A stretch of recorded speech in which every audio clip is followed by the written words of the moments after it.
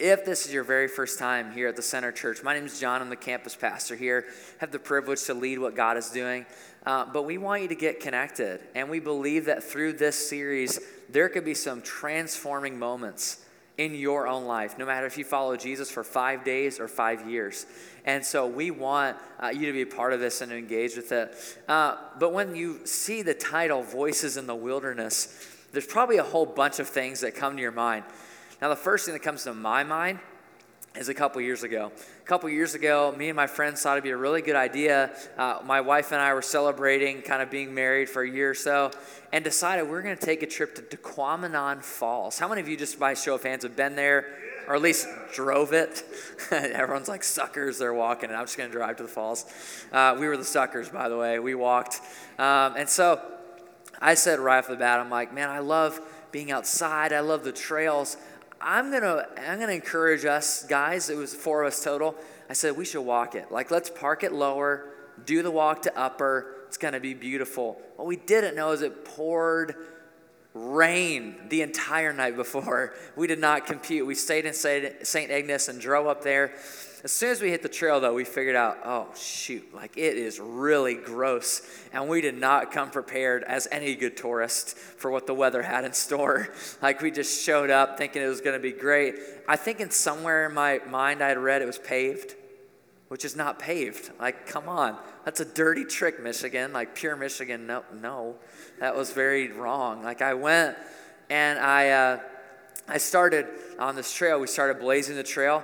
And again, some of us are in like flip-flops, Birkenstocks. I was wearing like new basketball shoes. Like, what are you doing? Like, we're walking through and these guys are on trekking poles, like powering through. It's only a couple miles though. It's not even that far. And so we started going through this trail and it was disgusting. I was mad. I was angry. I was a little bit hangry too because I heard there's a restaurant at the end, but you had to walk the whole trail to get there. Again, dirty trick. Like, you shouldn't do that stuff, Michigan. And so we started progressing down the trail. We got a couple miles in, and there I saw it. This beautiful, majestic lodge full of food and warmth and dryness and all the things I didn't have on Tequamanon Falls, lower to upper trail. So I get into the restaurant, we sit down, and we eat a ton of food. It was so good. I don't even know if it was good. I would have eaten anything, and it just sounded so good. So we sat down and ate, and if you didn't know me or my wife, we like to save money. How many of you just are coupon clippers to this day? You've got the M-Perks. You've got every single thing you need to get as many things off cheaper possible. That is us. And so we did this trip as tight as a budget as we could come up with. We did it on very, very few dollars. And so we get to this restaurant, we splurge a little bit, and then we figure out that we've got to walk back to our car. And I said in my heart of hearts, there's no way in heaven I'm going to walk back to that trail and walk 4 miles back to my car. It's just not going to happen. And so we said, well, we could look in. I see there's a shuttle. Like, there's a shuttle. It's taking weary travelers like myself from the upper down to lower. We should just do that. And so Lindsay walked over and she's like, hey, how much is for the shuttle? She's like, it's $20. I was like, oh, that's not bad for 4 people. She's like, per person. I'm like, what? That's highway robbery. There's no way I'm going to do that. So I said, here's what I'm going to do. I'm going to find a lonely person with a minivan in the parking lot, and they're going to take us back down for free. Like, that's what we're going to do. And so we start walking around, and we're not too bold at that point, so we kind of walk like, she looks kind of normal. Like, we should ask her. Like, will you take us? And so we kind of looked around. We walked around the parking lot a little bit, and was just like, this is not going to work. This plan is not going to work. So we said, well, here's what I'm figuring. Again, I'm very smart and had no cell service, so those two things combined said, just walk the road back to your parking lot. Like, that's so easy. It's probably shorter than the actual trail. Wrong. We started trekking down 85 degrees out. Michigan humid. It's gross. I got mosquito bites in every place and mud all over. And so I said, well, how about we just leave these other 2 people behind? So we had 2 friends that were not as athletically minded, if you will. And they were like, I'm not walking all the way back. Here's my keys. Like, he drove, so he's like, take the keys. So Lindsay and I, we'll just run like a couple miles down to that parking lot. But in the back of my head, I had a different plan. Maybe you've had plans like these before. I said, what I'm going to do is I'm going to start walking, and one of those angry ladies in a minivan who wouldn't take me in the parking lot is going to feel bad for us and say, oh, come on, sweetie, you need a ride back down to your car. I'll take you down. That didn't happen at all. Like, there's nobody that was helping us. Even the DNR passed us a couple times, like, see you later, like, losers, pay the money, you idiots. Like, we just kept going, and we're like, we're going to make this work. We're saving money. This is $40 in our pocket, which doesn't even make sense now. It's like, I'll pay that any day now, knowing what I was getting into. So we're like halfway into this walk. Our friends are like sitting in the shade behind us, like, have a good time. So we actually have a picture I want to show you. This is us. And they like snap the picture from far away, like, haha, suckers. And there goes motorcyclists and everything else. So we're running in like full on clothes. And we get almost all the way there, and I see the shuttle. And I'm like, oh, they're definitely going to stop and take us now. They're not going to charge us. And the guy, same thing. He's like, hi, like, you idiots, like, again. And so we just kept going. We eventually made it. But I've never felt more alone and stranded and without help than in that picture right there. It's like, man, everybody passed us. Yes, I'm cheap, but someone's got to have some kind of compassion and help me out get back to my car. And no one did. And when you're in Tequamanon Falls, there's not a lot of other stuff out there. It's like the Falls, DNR, that random brewery, and that's it. And so no one else was coming to help us. We couldn't stop. We couldn't go into a gas station and get water. It was just wilderness, Michigan, wild, and we made it. But here's what I thought about as we look ahead to this series and jump into the scripture for today, is that all of us really know what it's like to feel like I felt on that road. We know what it's like to feel stranded, alone, maybe even abandoned, or just in general in the wilderness. We know what it's like to feel like we just don't have anybody who's got our back, or we've got a decision or a difficult conversation to have, and we're just alone in it. We feel like we're in the wilderness. Actually, if we got to know one another really well, which we don't get to today, but all of us are familiar with the wilderness. All of us know what it's like to be out in a situation like that, in which you just wish you could escape. It's like, man, I wish one of those cars would pick me up. I wish the DNR would feel bad for me and put me in their truck and take me back to the car. I wish that the shuttle driver didn't just wave like a jerk at me, and I wish he'd have picked me up. Like, all these things went through my mind because I was in the wilderness. But in our lives, it doesn't have to do just with walking or being on a vacation or going on a hike. The wilderness creeps into everyday parts of our life. Some of you know what it's like to be in a financial wilderness, in which you don't know, how am I going to pay the mortgage? How am I going to pay the car? How am I going to put gas in? Maybe even this week, you're like, man, I don't know how the bills are going to work out this month. And you know what it's like to be in a financial wilderness. Others of you, even today as you sit here in church, know what it's like to be in a relational wilderness.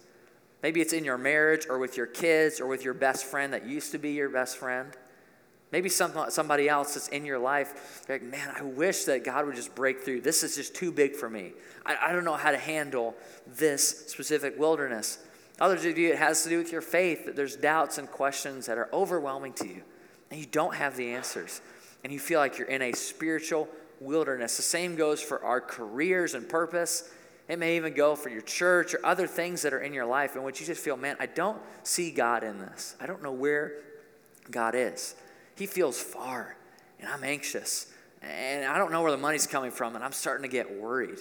Or I thought this relationship was going to be different, but it's not, and I don't know how to get out of it. I feel like I'm in the middle of a wilderness, and I want to explore the question just for the next few minutes right here. Does God lead us into the wilderness, and if so, why does God lead us into the wilderness? Why does he do that?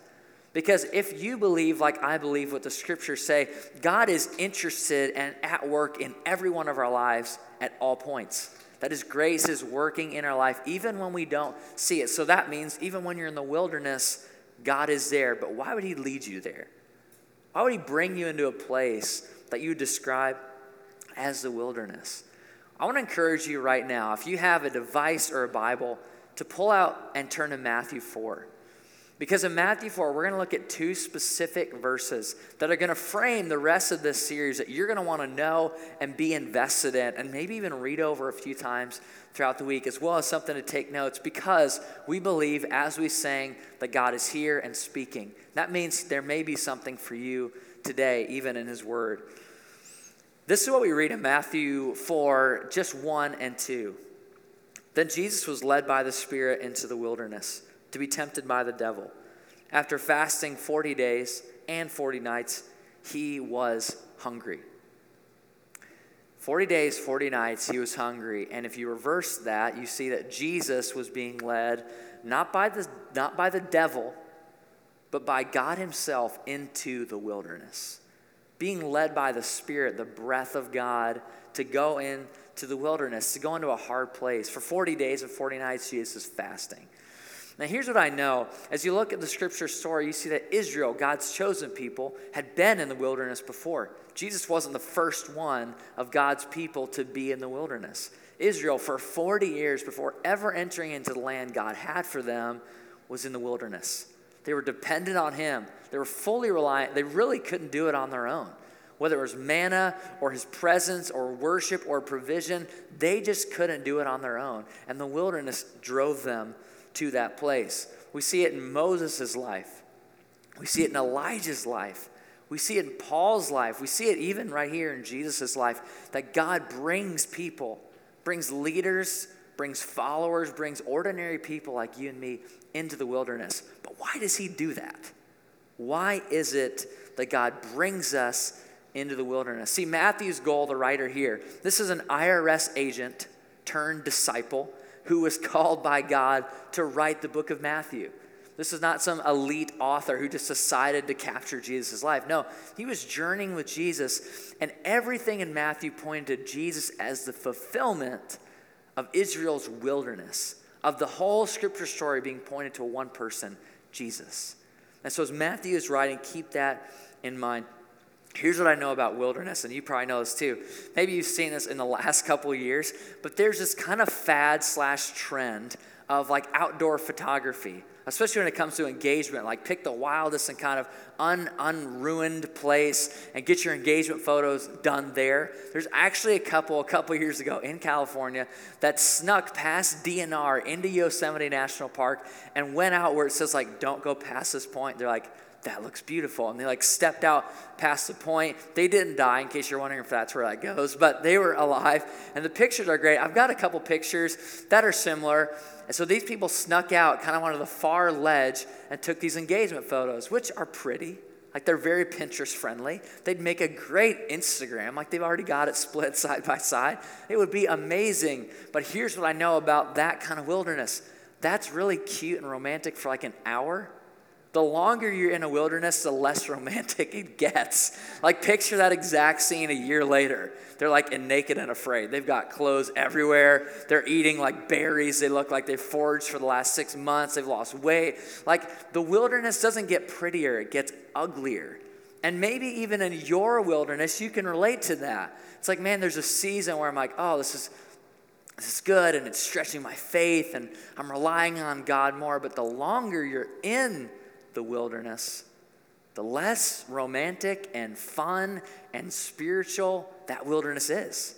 And so if that's true, and we've asked the question, why does God lead us into the wilderness? Here's what I think. I think the reason is this. And we'll read this again and again throughout the series, but here's what I know to be true. That God often leads us into the wilderness to fully surrender.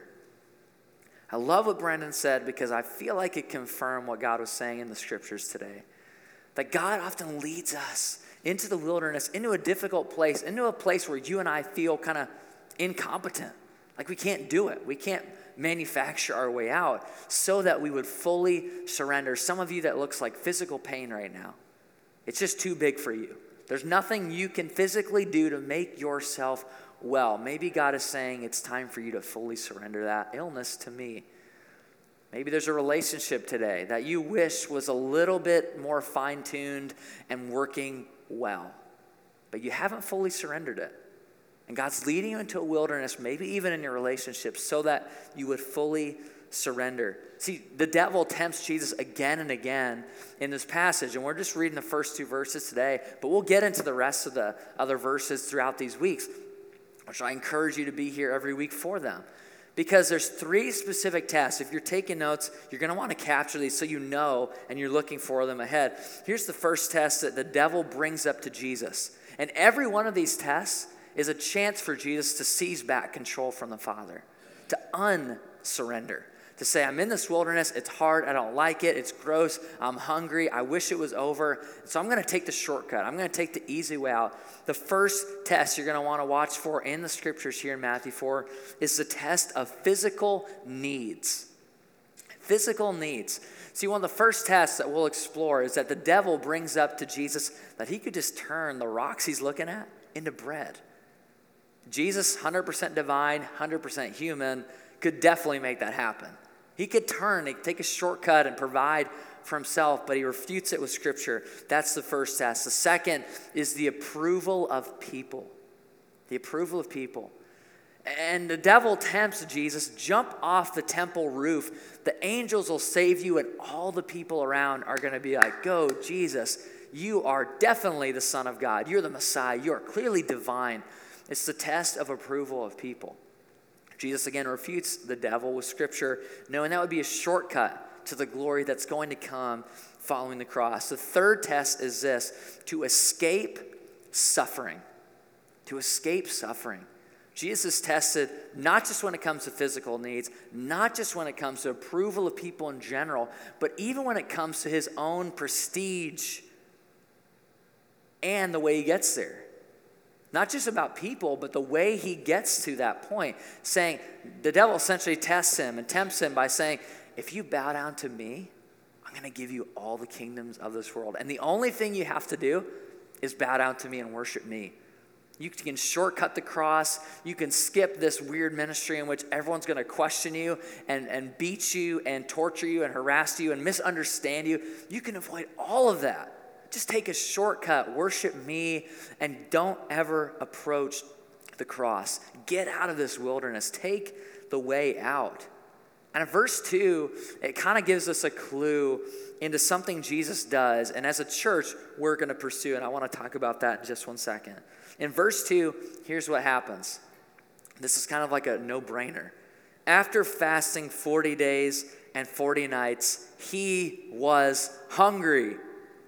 No duh. Picture that. 40 days and 40 nights. Of course, Jesus is hungry. Why does he fast? Why in the wilderness does Jesus abstain from food and become tempted in the wilderness, yet actually still be a surrendered person?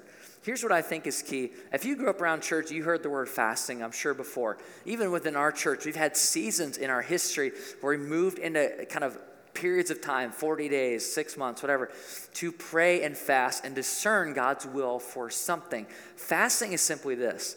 Fasting is reliance on God for our core needs.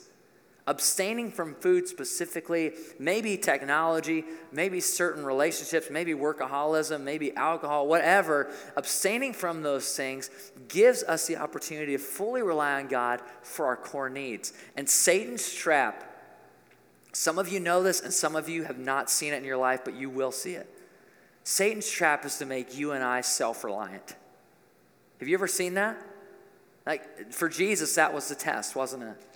You don't need to surrender. Don't surrender to God. You can do this. You can get your physical needs met. You can get the approval of people. And ultimately, you can shortcut the cross and take the easy way out of the wilderness. But Jesus doesn't do that. And it's because there was 40 days and 40 nights of fasting prior to this event taking place. But that's Satan's temptation. Make you and I self-reliant. Give us opportunity after opportunity, temptation after temptation to unsurrender, to take back control from God, to take back our agenda from the Father and say, not your will, but actually I'm going to go with mine on this one. And fasting breaks us of that self-reliance. It allows us to experience God more fully and more deeply. I think about the wilderness. I think about even my own life and leadership as well as our church. What are the things that I am tempted as a pastor to unsurrender? And I thought about that question a lot. And this passage has been challenging me day after day. As we approach for this series, Voices in the Wilderness, it's more than a series. We're going to enter into, as a church, a season of 40 days of prayer and fasting so that we can together learn and resurrender some things and to experience God. Because if I'm real honest today, that there are things even within our church that I want to unsurrender and take back.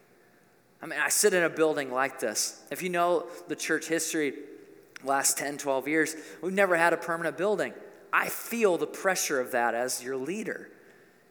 And there's some days where I just wish I could unsurrender that and just take it back and say, God, I don't really care what you want. We're going to figure it out. We're going to work it out. But this call and this scripture reminds me to pray and to fast so that I can fully surrender, to actually step into a wilderness season. I think the same thing about our outreach partners, the people that we're serving right here in our region. I think about the communities of Dorr and Wyoming and Kentwood and Grandville and Byron Center, all the places that all of you come from every single weekend. And I think about the massive opportunity that we have to engage not just in one-off events, but with a regular built-in ministry, a partner, whether it's hand-to-hand or Hope Unexpected or all these different things are out there, but we don't know the right one to choose. Because we could go and just choose all of them and do kind of an okay job and maybe a year later just back out. Or we could pray and discern, God, what's the right fit for us? And to seek his will in it and to choose someone based out of that. Same goes for offerings, same goes for issues in my own personal life. There are things that tempt me sometimes to unsurrender, to say, I don't like this wilderness, I want out, I want a quick shortcut and to be done. But there's probably things in your life that are too big for you right now too. There are probably wilderness seasons that you may be in right now. And I don't know what specifically they are, I just know that they're there. And after having conversations with many of you, man, some of these situations are very, very much out of your control and too big for you. Here's the beauty. You are never, ever in a wilderness alone. Remember who led Jesus to the wilderness? It wasn't the enemy. It wasn't Satan. Who led him? The Spirit. So does that mean that even in your wilderness tonight or today, even right here as you sit here with all the situations swirling around in your mind, you are not alone. And your wilderness is not something you need to solve and you need to fix and you need to manufacture. You need to muster up the energy or pull yourself up by the bootstraps to figure out, no, that's actually not your job. Your job is to be faithful, obedient, and to trust and to fully surrender day after day after day because you're not alone in the wilderness. And God leads us into the wilderness so that we would fully surrender, so that we would truly trust him. So, if you know that is my next step, there's a wilderness, it's too big for me, John, what do I do? Our situations likely are different. Our wilderness, if we sat down long enough, we'd find maybe are similar, but some of them are very unique and distinct to us. Here's what you can do. If you want a next step with this and to take action, not just sometime or when you remember, but today with your wilderness, here's what you and I can do. We can engage the wilderness rather than escaping it. Because many of us, when we face a wilderness, we just want to run. We want the shortcut. We want the easy way. We want to figure out, how do I reduce suffering? How do I reduce pain? Like Lindsay and I, perfect example, had a conversation the other night. We're talking about having kids and all this exciting stuff. And in my mind, I'm like, mental note, pre-order the epidural. Like, I do not want my wife to suffer. I don't want to watch her be in pain. I don't want to watch that process be kind of a wilderness. I'm like, John is totally out of control. It's like that baby's going to happen or it's not, and you just got to be there. Like, that scares me. That forces me to fully surrender those situations. But instead of shortcutting that wilderness, maybe God wants me to fully surrender it. Even that small of a thing in my life, to engage the wilderness rather than try to escape, to have a daily surrender. I'll close with this. I was thinking about this message and praying through it even this week, and I was reminded of earlier in the summer. Some of you know I had the opportunity to take like a week and a half, 2 weeks on a study break, to come and to go somewhere else, to study God's word, to trust him, to be aware I thought there was music playing. That may just be me. To be aware, I was like, God, is it time? Like floating up. My wilderness is over. Here I go. See, guys, this has been fun. No, but I went to July and took a week in San Clemente, California. Beautiful place. Awesome. Got to walk along the beach, got to watch surfers, got to run, like all this stuff that I enjoy. Really good Mexican food every night. Like all of it was just in line. And I really thought I was going to come out of that study break with answers and clarity, and I'm going to figure out the building thing. I'm going to figure out the outreach partners. I'm going to have the most amazing messages. And here's what happened like day 1 or 2. I found myself in a spiritual wilderness. And I didn't expect it. I didn't know what to do. Actually, if I can be vulnerable, it made me uncomfortable because I'd lost control. I said, God, what are you doing? Jesus, what are you saying? Like I thought I had all these things kind of lined up and clear, and then I'm coming back from this week or half or 2 away, and all you've done is rob me of my pride and strip me down and kind of reveal where I had been leading or being a disciple or being a husband or a son out of my own control and unsurrendered life. And Jesus simply called me, like he will call you, to fully surrender once again. And I came back from that break not having answers, not having a ton of clarity, in some ways more tired than when I left, but I was fully surrendered, maybe for the first time in a long time. And it just became not about me. And that's the hope that Jesus has for your life, is that you can experience a fully surrendered life. And sometimes it's going to take the wilderness to get you there. Engage it. Don't just escape it. Don't just miss it. Don't waste your wilderness. Engage it and see God work and let him help you surrender even through that time. And if you want a next step in that, you say, okay, I'm willing to engage. It's really, really clear, really, really simple. As we begin this 40-day season right now, today marking the first day of this, you can join us on Facebook. You can literally go to our Facebook page, find Center, Voices in the Wilderness Journey, as well as every one of you, when you walked in, you should have gotten something like this, a 40 Days of Prayer and Fasting guide. And we don't just print stuff like this so that we can kill more trees. We actually think it will help you in your wilderness season. It will actually help you develop and grow in your faith. And so there's multiple challenges as well as kind of a why behind every week. And we've been in this and praying, and I would invite you to join us in that journey. Not just because, sure, the church has needs or there's things God wants to do. That's true, but there's probably situations in your life that are too big for you as well. And God can speak in this wilderness season.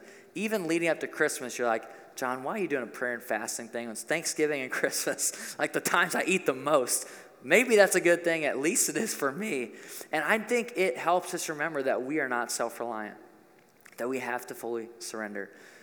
Would you pray with me as we move into a close here?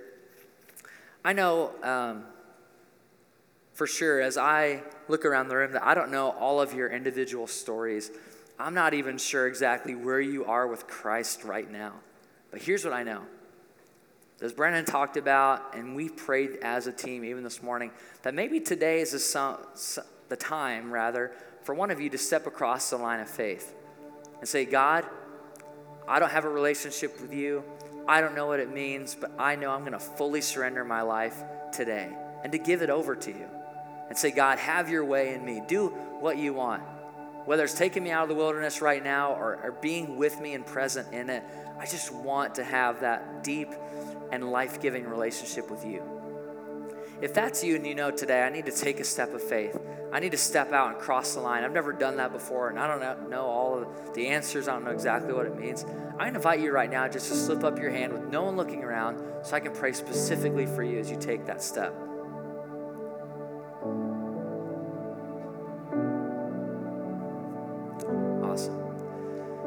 I know today, maybe for 1 or 2 or 3 of you, maybe more, that there are situations that are too big for you.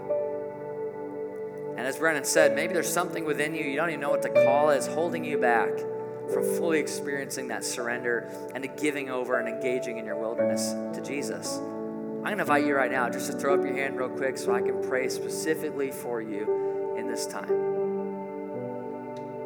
Yeah, amen. So, Father, we come today not wanting to miss you or to miss out on what you want to do in our wilderness. That your voice is speaking and that your presence is with us. God, help us to redeem and to engage and to find the blessing in our wilderness. I pray specifically for the person today who knows that their situation is too big for them. A physical need, financial need, issues with parents, complexities at work, a tough kid. And we just surrender that to you, asking you to have your way. That actually our hope doesn't have to be in ourselves or our ability to achieve or gain wealth or to talk a good game. Our hope is ultimately in you. And every promise you make to us, you fulfill, you answer. That in the person of Christ, your promises are yes and amen. May it be so. So we trust you in that. We hand over our wilderness saying, help us to engage rather than escape. Help us to fully surrender in this season. We love you for it. We trust you in it. In Jesus' name, amen.